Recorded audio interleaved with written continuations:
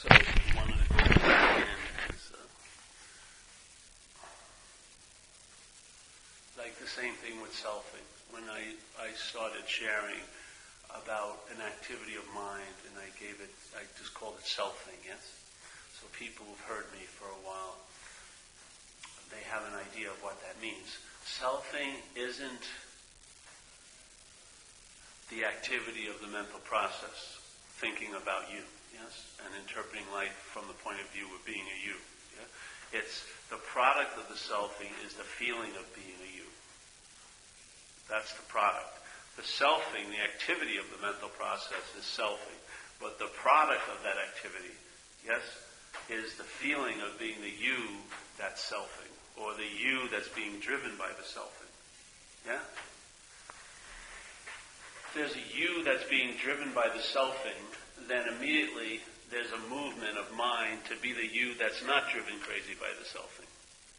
The freedom from that isn't not being driven by crazy by the selfing. It's not being the one who's either driven crazy by the selfing or is freed from the selfing. To be neither of them, yes, is actually the freedom. Yeah?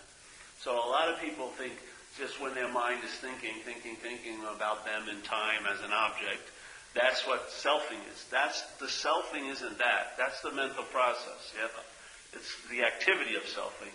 But the product that it can lead to is the feeling, the strong sense of being the you that is the thinker of it. Yes? The one who is the one who's feeling. It's more of a claiming. It's an activity of claiming. So the activity goes on and on and on and on in time. Selfing. But when it's the feeling of you being the one that's doing it or being done to by it, that's the claiming. Yes? The claiming is really the result. So instead of seeing thoughts as thoughts, they're held as you as the thinker of them, or you as the object of them. Yes? That's the product of the selfing. It's not about not thinking, because you never thought, really. So there's no way you're going to stop thinking. There's just the mental process is doing what it does, which is thinking. The conditional mind is thinking, yes? Because that's how it conjures you up. It thinks about you. If there wasn't any thought about you, there would be no sense of being a you. But the thoughts about you, when looked at or seen from a point of view of being identified, yes, as a fixed object, then you're thrust into the relationship. I'm the thinker of these thoughts, or they're about me. That's the real bonding agent. Yeah? Not the thoughts. The thoughts are the application, but the bonding itself isn't the thought. It's what the thoughts produce is the feeling of being the thinker of them, yes, or the one that they're about. That's the bondage. So it's important to see, because people are hoping the selfing will stop. That doesn't necessarily have to happen. It's when it infers that there's a self, that's what stops, yeah? That inference, that implication, that leap from seeing thoughts to being the thinker of them stops, yeah? The thoughts are still seen, but they're not seen from a form of looking called self-centeredness as I'm the thinker of them or they're about me. That's the only difference. The thoughts are still seen because there's consciousness, yeah? There's an awareness. So the thoughts appear in like a field of awareness, and you are in the know, so to speak, yes? Because you are aware, yeah? I don't like to use the word you, but there's an awareness, so what arises is noted, yeah? So that noted is a thought, but there's an underlying thought that's not noted, which is more like an old idea or a belief, which is I'm the thinker of these. These are my thoughts. The my thought is what is the bonding agent in all the thoughts being seen, because they're seen as mine. Yeah? And my represents a lot of old ideas and conditioning. It's like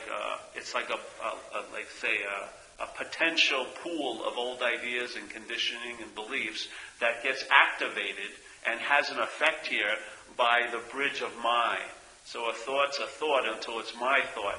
Then that thought now carries a lot of meaning that's been shot into it by the idea of if they're about me or I'm the one who's thinking them. Yeah? That's the subjective experience. The thoughts are basically the same in everyone's head that are happening if they have English as a language, another language, French, whatever. Yeah? The thoughts are sounding like the same thought. Like if you have a thought of a dog, it's pretty much about a four-legged animal, that likes to smell assholes and shit and everything like that. We're sort of in the same ballpark. But the my changes everything. Now, my dog, or your dog, yes, a lot of meaning gets put into that thought of a dog, yes? That's the subjective bonding. It's not the thought, it's the my of it. It's when the thought is claimed by the conditional mind, the conditional mind now gives it meaning, which produces a subjective experience here. Yeah. So you can be suffering, and no one can figure out why, because it looks like everything seems great on the outside. Yeah? But they don't know the meaning your mind is giving to life and giving to you and giving to things. They don't have a clue, because they're busily under the tyranny of their own mind doing the same thing. Yes? And yet most of us have a very strong sense of being terminally unique. Yet it's not unique at all. The same thoughts are being produced. The uniqueness, if you ever want to think of it, is the mind claiming it to be. These are about me, and that me is a giant representative of tons of old ideas. Just like if you have money. You have money. And let's say, to make it in San Francisco, if you had $1 million, you could probably make it pretty well, for a year, let's just say, yes? So you have $1 million, and you would think, if everything was objective, that $1 million as an objective amount of value would produce an ease and comfort in you, if you seemingly had it, You would go, wow, this year, pretty much, all my rent's paid already, and, insurance, I can sort of kick back and buy whatever I want, pretty much, But when the thought of money arises, it's held as my money. Now that my may come from a system that has a belief that you ain't never going to have enough. So every time you think about your $1 million, it doesn't produce a sense of ease and comfort. It produces anxiety because you don't think that's enough. And if you had 5 million, it still wouldn't be enough, or 10 million, because it's not an objective reality. It's not like, all right, I have enough money and now everything's full. It doesn't matter how much or how little you have. It's the meaning your mind gives it. Yeah? That's what you're responding to. It's not a response, it's a reaction, really. Yeah? So the my, and you have no idea the vast amount of information floating around in, you think of the internet, yes? You don't see it, do you? But you get on your computer and you access tons of information, yeah? And it seems to download to wherever you are with your Mac or everything like that. But where does it come from? Is there a factory where all that information is stored? Do we have a certain, country that we use only for storage of information? No. It's in a netherworld, so to speak, yes? But when we have the right of this ability called the internet, we can access basically anywhere we are, all this giant storehouse of information. Well, what do you think mind is sort of like, yes? And how there's an access to that information is by the my, yeah? So the my connects to a certain library of meaning, now that downloads into your daily life by that constant claiming with the conveyor or the vehicle that carries the meaning, yeah, which is a thought, gets injected with lots of meaning, and then when you see the thought, it opens up and you believe the thought just brought you that meaning. But the meaning is more of a projection, not a perception. You're not perceiving that meaning. The meaning's been projected, and now you perceive it. But you forget the projection part, and now you're thinking things are driving you crazy. All this stuff happens just constantly, all day. All day. Now, I found a huge shift occurred when the thoughts that were happening weren't held as mine. Yeah? At first, it was just an experiment. By going to recovery meetings, I listened to a lot of people share. And usually they shared about their thoughts and their feelings and things that happened in their day or their life, their reactions to situations like that. And I was sitting there for months, and every day, some days I went to a couple meetings a day. And I heard a lot of people share, and after a while, I came to two conclusions. Either they have my thoughts and my feelings and my reactions to life, or they're not mine. Because there's too many people that have it. I mean, people from all different walks of life who've never met me, that didn't grow up in New York, they had none of the conditioning or the environmental conditioning I had, and yet they have the same thoughts about life and the same meaning, the same meaning that's been injected in those thoughts has been injected into the thoughts that I was having. So when I was thinking about a day, I flipped out and got incredibly anxious, just like when they were thinking about the day. So it wasn't the day and the thoughts about the day. That the same aspect of mind was injecting the meaning, called alcoholism. Yes, a giant, deep mental groove of mind called alcoholism was downloading a lot of meaning into my life through the vehicle of thoughts and feelings and interpreting those things. And you do the same thing. There isn't a you, but the mind there is connected to the same filing system in a way, the same library, the same database. And so your data and my data seem very, very similar, even though our lives were different. We had the same sort of contraction and seeking and wanting to get loaded and get out of here. And so it hit me, hey, these they can't be mine because you have them. If they were mine, you wouldn't have them. How could you have my thoughts? Well, they mustn't be mine. So the first leap was, hey, they're alcoholic thoughts. And I started to get a sense of what alcoholism is like to me, which it's more like a parasite, or it's a strong mental groove that dominates all the other grooves. And if you're living under that dominance, I sit there and I identify with you. And I do not identify with who you are, but I identify with what's taken you over, because the same sort of mental helmet has taken over me. Big, incredible shift, because as soon as I saw a thought as a thought, not mine, there was a lot of more space. Yes? There was the total belief in the thought was suspended, and I could see most of it as being false evidence, which can only appear real if I believe it. If I act out as if it's so, then it seems to be so here. So it says false evidence appearing real. False evidence obviously can't be real. It can only appear real. But it needs you to appear real too. Because it can't appear real. So your what's not happening can't be forced on everyone else. If I'm worried about next Friday and it totally consumes me, next Friday and how I'm picturing it does not manifest for everyone here, and now it overrides Monday and it's everyone's Friday. No, you're in your own little private Idaho. Yes, it's all happening up in this porno theater. So, but in a sense, it is false evidence, because it cannot be real. It only appears real. Like in the book it says, we are 100 people, men and women, who have recovered from a seemingly hopeless state of mind and body. If it was a hopeless state of mind and body, no one would have recovered.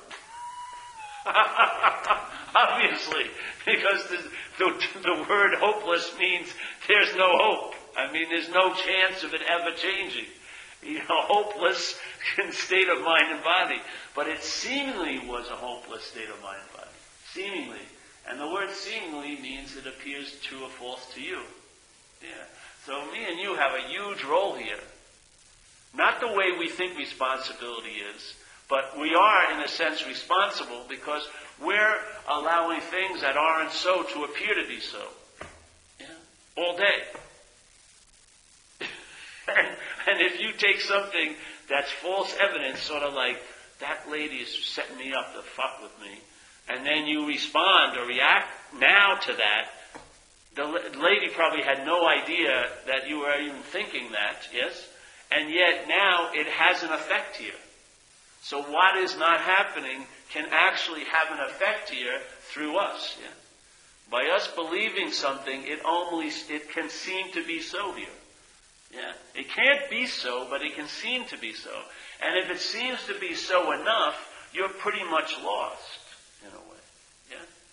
You're up the ass of self so far, there's no daylight up there. Or like they say, there's no sunlight of the spirit. It's all artificial light.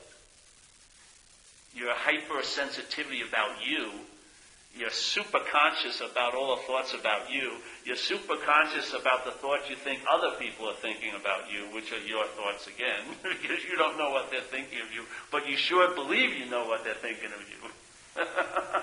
So all these forms of self-consciousness, as they're hyper-conscious, you're hyper-aware of those thoughts, but they're not producing any illumination. They're actually, by you being hyper-aware of those thoughts, it produces almost a darkness, in a way. You're pretty much unconscious, even though you're very aware of the thoughts. I know some people, their thoughts take all their attention. They're basically never here during the day. They're all up here. So they're really hyper-aware of the thoughts, but they're totally out to lunch here. So it's not like you're unconscious. Consciousness is as bright as ever. But when consciousness is illuminating false evidence under ignorance, it appears real. Yeah? The awareness, it's like the movie isn't good, it's the audience that makes it good. Yeah? So why would someone be able to see through something called an illusion? Because it's not a thing, it's just an appearance, and others can't see through the illusion. Yeah? Because the illusion is what you make it, yes? You're the illusion maker. There's no thing called an illusion. Yeah? It's an activity of mind. It's under a deep trance, and it's not seeing things as they are. It's seeing things as they were and as they will be, which is all made up. Yeah? And let's say something from what's not happening is driving you crazy. Where the hell are you going to apply the solution to a problem from what's not happening? You can't find it. It's not happening. Where are you going to put the bandage on? You may be mentally bleeding all day and suffering intensely, but there's no wound you can see. It's in what's not happening. So the wanting to apply a solution to an imaginary problem is a very big problem. Yeah? Incredibly big problem. Because you can't find the problem because it's actually not happening.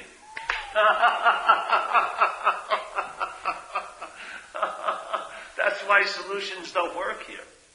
They don't. Have you noticed? Have you noticed that if you want to build a house, it may take you months, but to destroy it takes you like 5 seconds? You can blow up a house in 5 seconds, yes? Some people, if they take 17 years to build up a sobriety, one drink can erase it, basically. Like that. One night out. All that fragile, vulnerable state of sobriety, like that, you see. But when a solution appears, and it's not of time, one of the funniest feelings that happens a lot is, let's say you're really flipped out about something, and then the next day you're not. How real could it have been if it's not here today? Yeah? You know what I mean? I mean, if it had this huge effect, it would seem to be like a solid hugeness maybe. But it seems to be gone like that. That's why the solution is so beautiful. It doesn't take any time to erase the effects of an imaginary problem. Not at all. It doesn't take any time to erase the effects of an imaginary problem. It's just seeing it's imaginary. Yeah? That's the immediacy of it. Just like we were talking about the idea of non-duality. Non-duality isn't a thing that's better than the opposite of it called duality. It's just, non-duality means not two. That's all it does. It means a negative. You can't find it. There's no way you can go, okay, I'm sick of this duality, I'm going to non-duality. There's no non-duality to go to. Yeah. Because all you're doing is seeing a form of blindness called self-centeredness and how it appears here, which is dualistically. You're noticing, let's say, the cataract in your one eye. Yeah? That creates a double vision. So you see yes and no, high, low, good, bad, connected, disconnected, close, far. Yes? With you as the pivotal point. You're the one who's close and you're the one who's far. So you realize, you see it in your relationships with what maybe you call God.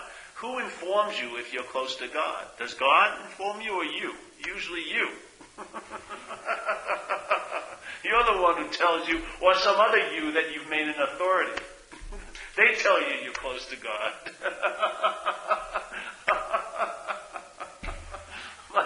but in this condition, God is sort of, it's like you're in recovery, right? Yeah. No? You're not? Recovery? Oh, right. Well, it still can be thrown this way. There's a very important step in recovery called surrender your will and your life over to the care of a higher power, of your own understanding. So AA in the beginning knew they had to sort of play to the audience, and the audience, its main dilemma was playing God. So you had to sort of let it play God with God. So it said, all right, you can have a God of your own understanding. All right, that God will really work for you. Maybe you'll get a parking space at the next meeting. Or maybe you'll get a month-long relationship that doesn't explode or whatever. You'll get a date for the big AA dance, whatever. So you'll have a God of your own understanding.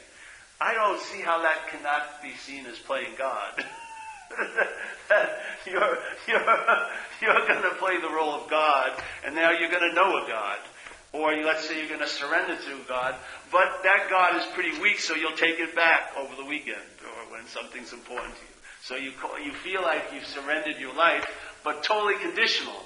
I surrendered it until I want to take it back. When something really important comes up, I'll take it back. That's not what's available. That's playing God with God. Can you imagine if you could see that I want to surrender my will, my life over to a God of its own understanding? Yes? So I'm going to sort of humbly take the position of I don't know, but I do know that any life run on this self-will isn't successful. I have that evidence. I do know that self is what has defeated me. The total preoccupation of my mind with what I'm not has defeated me here. Because how do I know I'm defeated? Because I'm constantly seeking. So I mustn't have the sense of what I'm looking for yet. But I'm constantly, vigilantly seeking. Even if I'm at the retreat, I'm thinking about the next retreat I should go to. Or the teacher, the next teacher. Or the book I'm reading, the next book I'm going to read. On and on and on and on. Those are indications of something. That there's an inherent dissatisfaction, yes? So I'm going to know a God of its own understanding. How am I going to find out how it understands about me? First of all, quit playing God. Okay, so what happens when I quit playing God? See, if I'm playing God, I can't let God be God. So here I go. So, okay, hey, that has failed me, playing God. So what I'm going to do, I'm going to say, I don't know. I just don't know. Like in Zen, it says the highest form of mind is I don't know. Yeah? So in that state of I don't know, what position do you get put in? Your mind takes a position of receiving. Yeah? It doesn't go towards God as if I know something. It opens up to, and this is just the name God, I'm just opening up. I open up to that with the posture of, hey, I don't know, which just opens me up to receive. Yeah? And then what happens is I find out. I find out how God sees me, in a sense. Yeah? Instead of how I see God, which is a very limited point of view, I actually find out how, quote-unquote, that power sees me, let's say. And it's quite revelatory because that information has a lot more impact than knowing up here. Because knowing up here is two sides of the dualistic coin, knowing and unknowing, yeah? Just like if you spend any more time trying to convince this can never be convinced. It can be thoroughly convinced and 5 minutes later it's unconvinced. It just flip-flops. It can't stay. It never enters a state. It's always an experience of this or that, yes or no, close or far, high or low, peace and rage, love and hate, yes? It never enters states. It only enters like a seesaw of experience. But the mind itself, its nature, is more like a state, yes? So instead of surrendering and taking it back and then surrendering again, you can enter, not you, but the mind can enter a state of surrendered, yes? Surrendered, which stabilizes. And that stabilization shows from that inherent or seeming inherent irritability, restlessness, and discontent flips over to an ease and comfort. Yeah? And I'll tell you, the best solution to dissatisfaction is satisfaction. Once there's a sense of satisfaction, a lot of the seeking, a lot of the dogs that are let out all fucking day looking and looking and looking to get in more and more experiences and make sure someone don't get better experiences, they get called off, yes? Nothing to do with you. They just get called off because there's no, that quote-unquote seeming emptiness that drives all the looking and the seeking has now been seen not to be the emptiness of mind, but the portal for God in a way, yes? So now you're in a state of finding out. You're trucking around and there's thoughts, and there's an understanding that those thoughts are not yours, nor are they about you. Yeah? They are about a you, but that is not what you are. I would say you're the seeing of the thoughts, not the thoughts, yes? And not the haver of them and not the doer of them, just the seeing of them. Not the seer of them, the seeing of them. Not the seer of them, the seeing. The seeing of them is what I am. The seeing never has to turn into a seer. That's what conditional mind does. When it senses a verb, it makes it a noun. It says there must be someone who's seeing if there's seeing going on. Who says that? There's just seeing. Just awareness. Doing what? Its own nature. It's not being, it is aware. It's not doing awareness. It's not like something that's inherently different and then it can do awareness. No, it's awareness, if you want to call it that. Not just a name. I would say it's more like no-thingness. I would like to stay on the negative thing. It's not thingness, let's say. And it's not nounness, it's verb. It's not a noun. There's no one that's doing it. So there's just seeing, and seeing. And what's basically happening all day is seeing what you're not. Everything that appears cannot possibly be you. Yeah? It's an aspect of you. It's emptiness in form, and form is emptiness. But it's not you. Yeah? So like Huang Po said, a great Zen master said, whatever can be perceived cannot perceive. So if you're taking yourself to be the body and also the perceiver, you can't be both in his point of view. Whatever can be perceived, and that body's being perceived by the eye that's sitting here, yeah? That body cannot perceive. So when that eye there is looking back at me, it's not the body that's looking back at me. It's the same eye that's looking at that body. It's the same eye that's looking at this body. And it's the same eye that's looking at this body. And it's the same eye that's looking at that body. Yeah? There's only, let's say, it's not one eye. There's only eye. Yeah? There's only that awareness that's looking at all these objects. Now, if you ask me who that awareness is, I would say it's me. But who is that me? That me is a body, yes? And that me, to Deb, is a you. And the me that her mind is identified with is a you to me.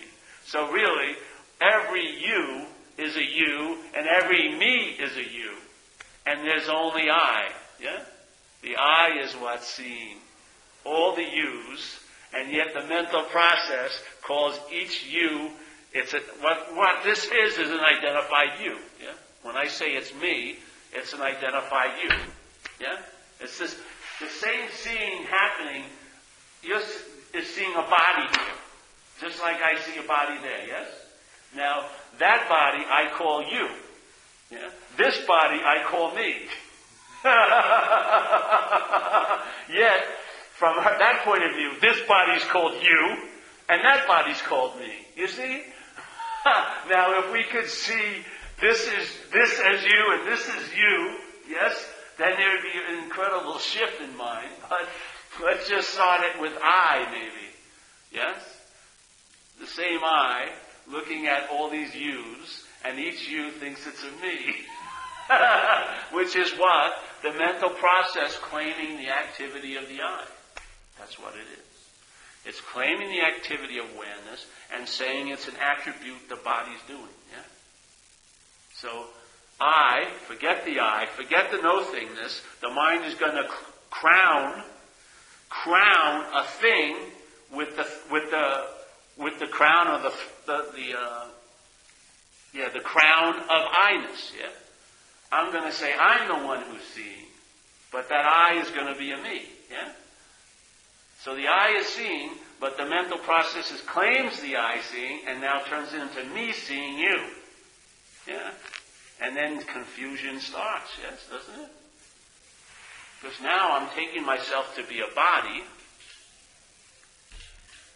and when I'm taking myself to be a body, what's forgotten, I would say, is my truer nature, in a way, yes? Which is the I.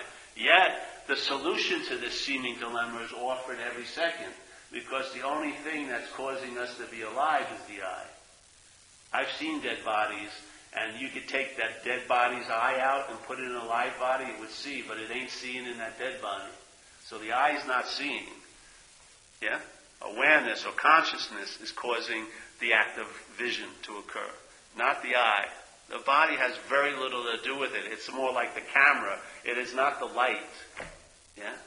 It's just the camera. It's a functioning, it's a manifestation that allows consciousness to interface here. But it's not what's conscious. Yeah? Now we may see, hey, what the hell, what does that matter? What does it matter is when there's an identification as a body, your vision gets so distorted. It's like being, all your thoughts and everything being interpreted from you as the center. It's like getting wrapped in saran wrap, yeah? Saran wrap's clear, so maybe the first one I can see pretty good. But after 50 layers, it's almost looking like through a Coke bottle. Yeah? The vision is very, very distorted. And at that point, false evidence is appearing in you constantly. Yeah? You have no gauge. You have no barometer. You can't tell fucking left or right from up and down. You're totally ignorant. You're ignoring something. By your total obsession with this, you're ignoring what you are. And there's effects here in that, yes? When you ignore what you are, you take yourself to be this. And this has many, many, many limitations. Yeah?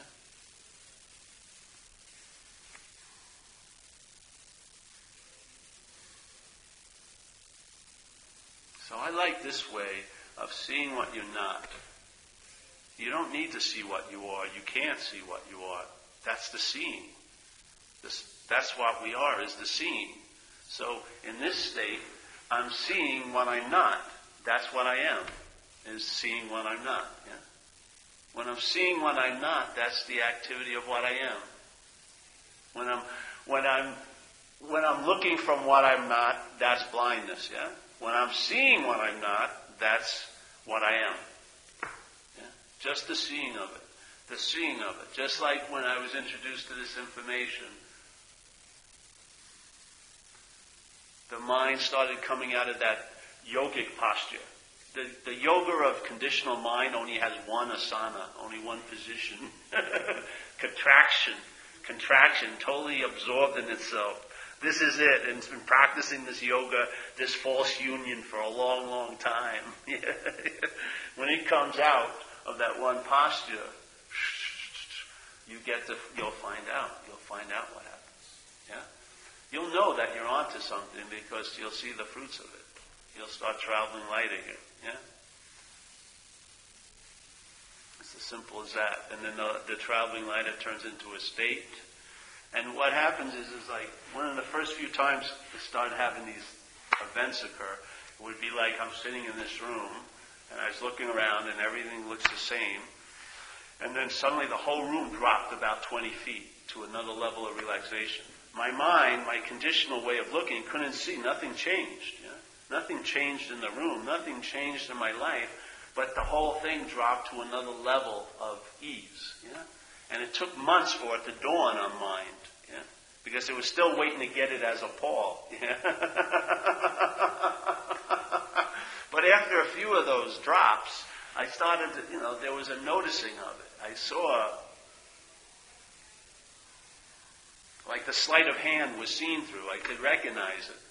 And then just like the effects that, like say, the aftershocks or the tremor in translation, this is a translation of mind here in time, I saw that it reverberated as traveling lighter, yeah? No matter what the terrain of my life had in store for me as an action figure, I traveled lighter over it. It didn't change the geography of my life, maybe a little bit. It didn't have to.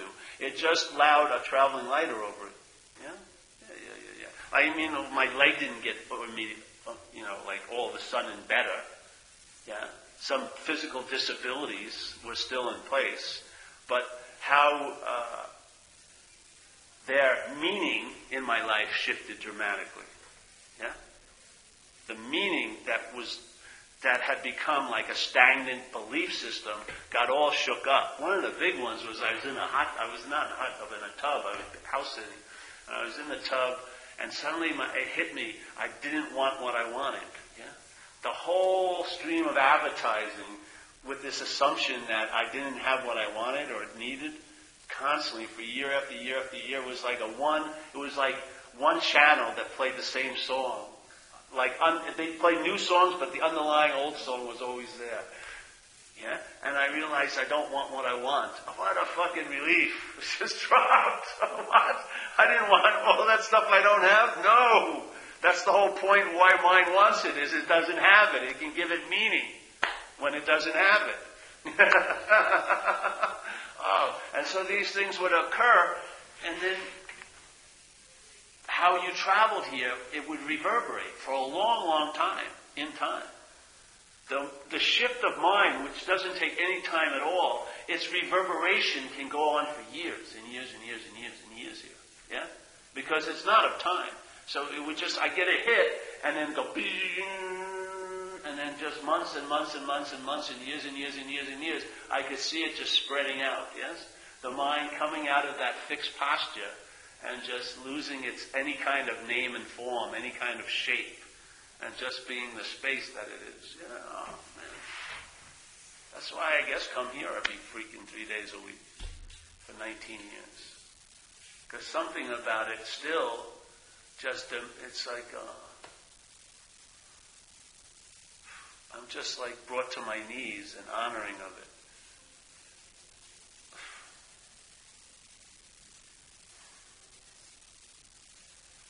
One time I like to share this one because it had a real tactile feeling. I shared it a lot, but I was having another operation on my leg. Got run over by a car. And this operation was a local, they were just going to operate on this part, yeah? So they built a little wall up. And they gave me a local anesthesia, so I was awake, and they just shut up, so I couldn't feel it. You can hear it, though. You can hear what they're doing. It's weird. My mind translates everything into hearing. When I see something, I hear it also. It's weird. Like if I see something, I hear it. I don't hear it, but I hear it. I understand it by hearing it, almost more than seeing it. They combine and make an impact. But there I was, and they had these giant stainless steel like bowls with the lights in them. They need a lot of clarity, obviously, yes. They need to be illuminated when they're doing these operations. So I was laying there, and then suddenly there was one of those pauses, that I try to share. And something came over me that was like the sweetest quintessence. You know what the word quintessence? It's like the essence of essence. The quintessence, it was like a super distilled bliss ball or something, or joy, whatever. And it came over me and was a very physical, phenomenal event. And, just like everything was like blown to the winds and then recoagulated. And when I was put back together as a ball, there was a sense, though, I would have put up with anything that's ever happened to me in this life if it had anything to do with leading me to this point. Yeah? Just 1 second in time of a timeless essence dropping, yeah? Like a drip. A drip, just one drop dripping through this whole little paper mache world, coming in, caused like 50 years of writing on the blackboard of conditioning and experience and memories, erased like that. Yeah. How real could it be? How real could if 1 second of timelessness could erase everything that I'd been seemingly through for 40 years at that time away like that? You have to see something, This place is not inherently real. It's a dream in a way. It's a real thing. And you've got a big role to play because the dreaming is dreaming. If you want to call it through here, this is like the little interface between no thingness and the manifestation into thingness. And so this just was a little thing. I was given this little message. Hey, maybe, brother, you're not that. Maybe you're not the meditator. Because I was looking for another technique of meditation. I'd done a lot of them. And someone pointed out to me, hey, maybe you don't need another technique of meditation. Why not just ask who's the meditator? Maybe see what happens if you do that. So I started asking those, they call it self-inquiry. I started asking, pointed at that assumption that there was a Paul there somewhere, an authentic Paul behind all of this activity, which there isn't. But I would throw some questions out back there. Let's look back and see who I am. And ring the bell and see who shows up. So from the door, the imaginary door, my mind would always go when I asked, who am I? Me, you would yell out, like in a closet in the back room. But I wouldn't leave the door. I said, well, who is this me? And it was, I'll be right there. I've got to get dressed. Put on these whites, a spiritual seeker. No, who am I? Am I that? Oh, no. And what happened is, obviously, you find out. You'll see what happens. You start asking yourself a question. A subjective question. There's no opinion about, let's say it's the mind's worrying about next week, and you're aware of that. You see it worrying about next week.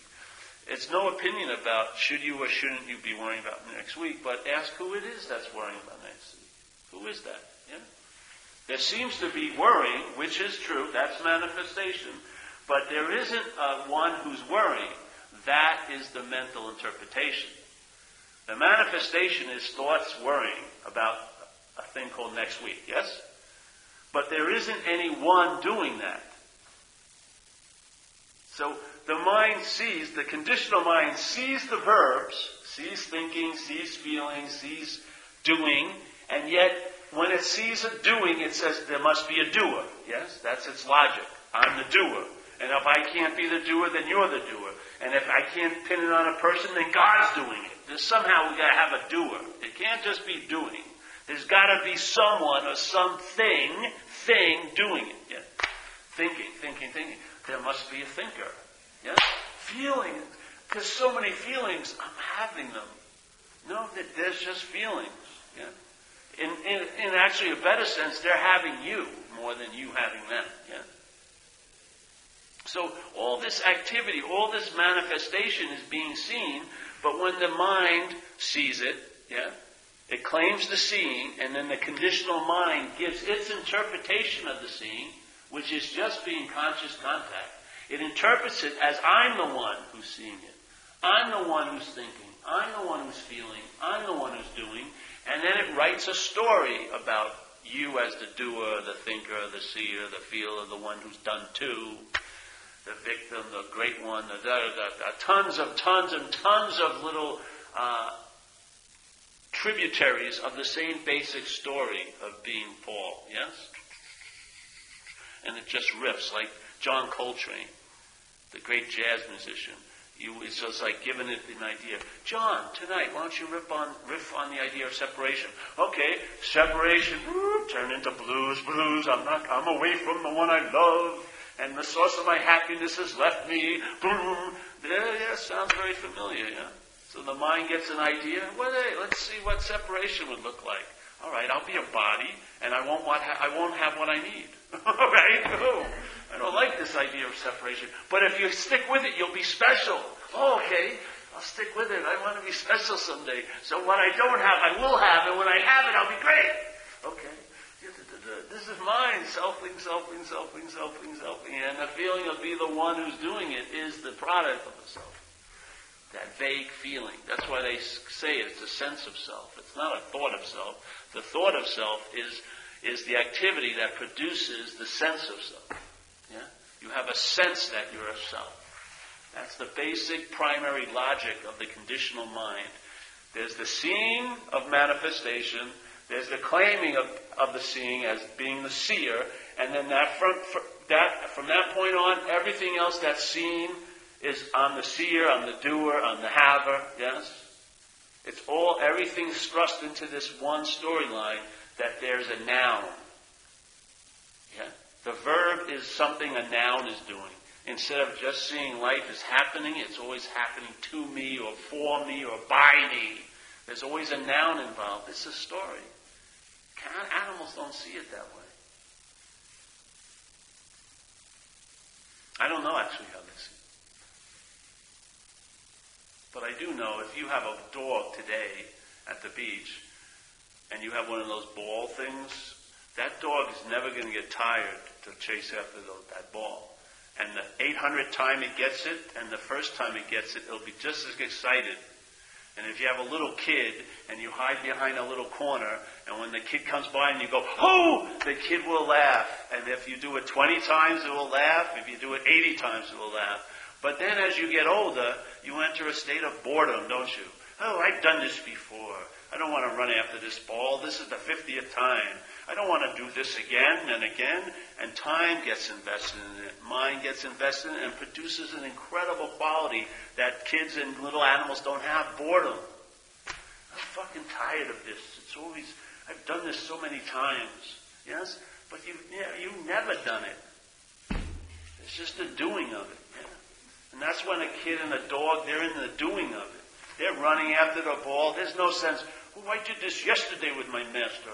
And the ball was bigger and nicer. Fuck you, master. I'm not doing it anymore. I want a better ball. And the beach isn't as nice as yesterday's beach. And the waves, it's cold, too cold today." You know?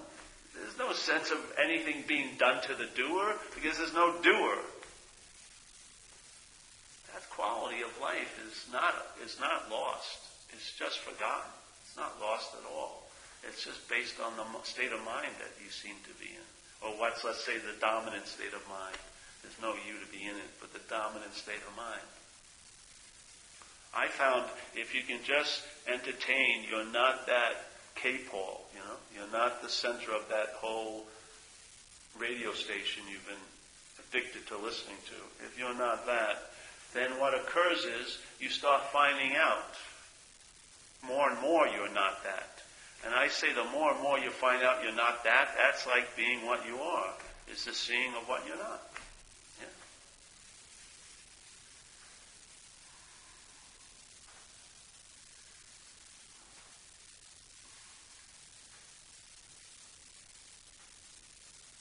And some lady was talking to me about the sound in one's head. That's also phenomena. But it's good because, one, the sound is so constant, you can get a sense of the constancy of what's seeing it or what's hearing it. Yeah? What's hearing it is really what the sound implies, not the sound itself, yes? But the awareness of the sound. The having the sound on constantly can allow you to sense the constancy of the awareness of it, yeah? Because the only reason why something can appear to be constant here is because it's constantly being seen. Yes? So even if things come and go here, the constancy of what's seeing isn't addressed. Yes, it's always so. The sound in one's head, which seems to be constant, gives you a reminder of the true constancy of what's there, which is the seeing. Though here things come and go, so they don't have a consistency like this does, but you can have certain things can imply it. And that being always available at all times cannot be seen by conditional mind. You can't sense it. Yeah? But it is there. It's always available at all times. And certain things can sort of intimate that, yes? Certain events are happening here, can intimate the allness, the no time of it, the no timeness of it. In other words, all the time equates to no time, yeah, of it. And then your mind comes out, it pops out of that S of self, and it really expands. It can really expand and start entertaining possibilities that you can never entertain from the point of view of a self. Because everything you entertain is put into time. It's very hard to entertain timelessness in time. Yeah. The addiction to time must be seen, and then you get the real sense of timelessness. So, there you have it for tonight. Yes. Any questions? No.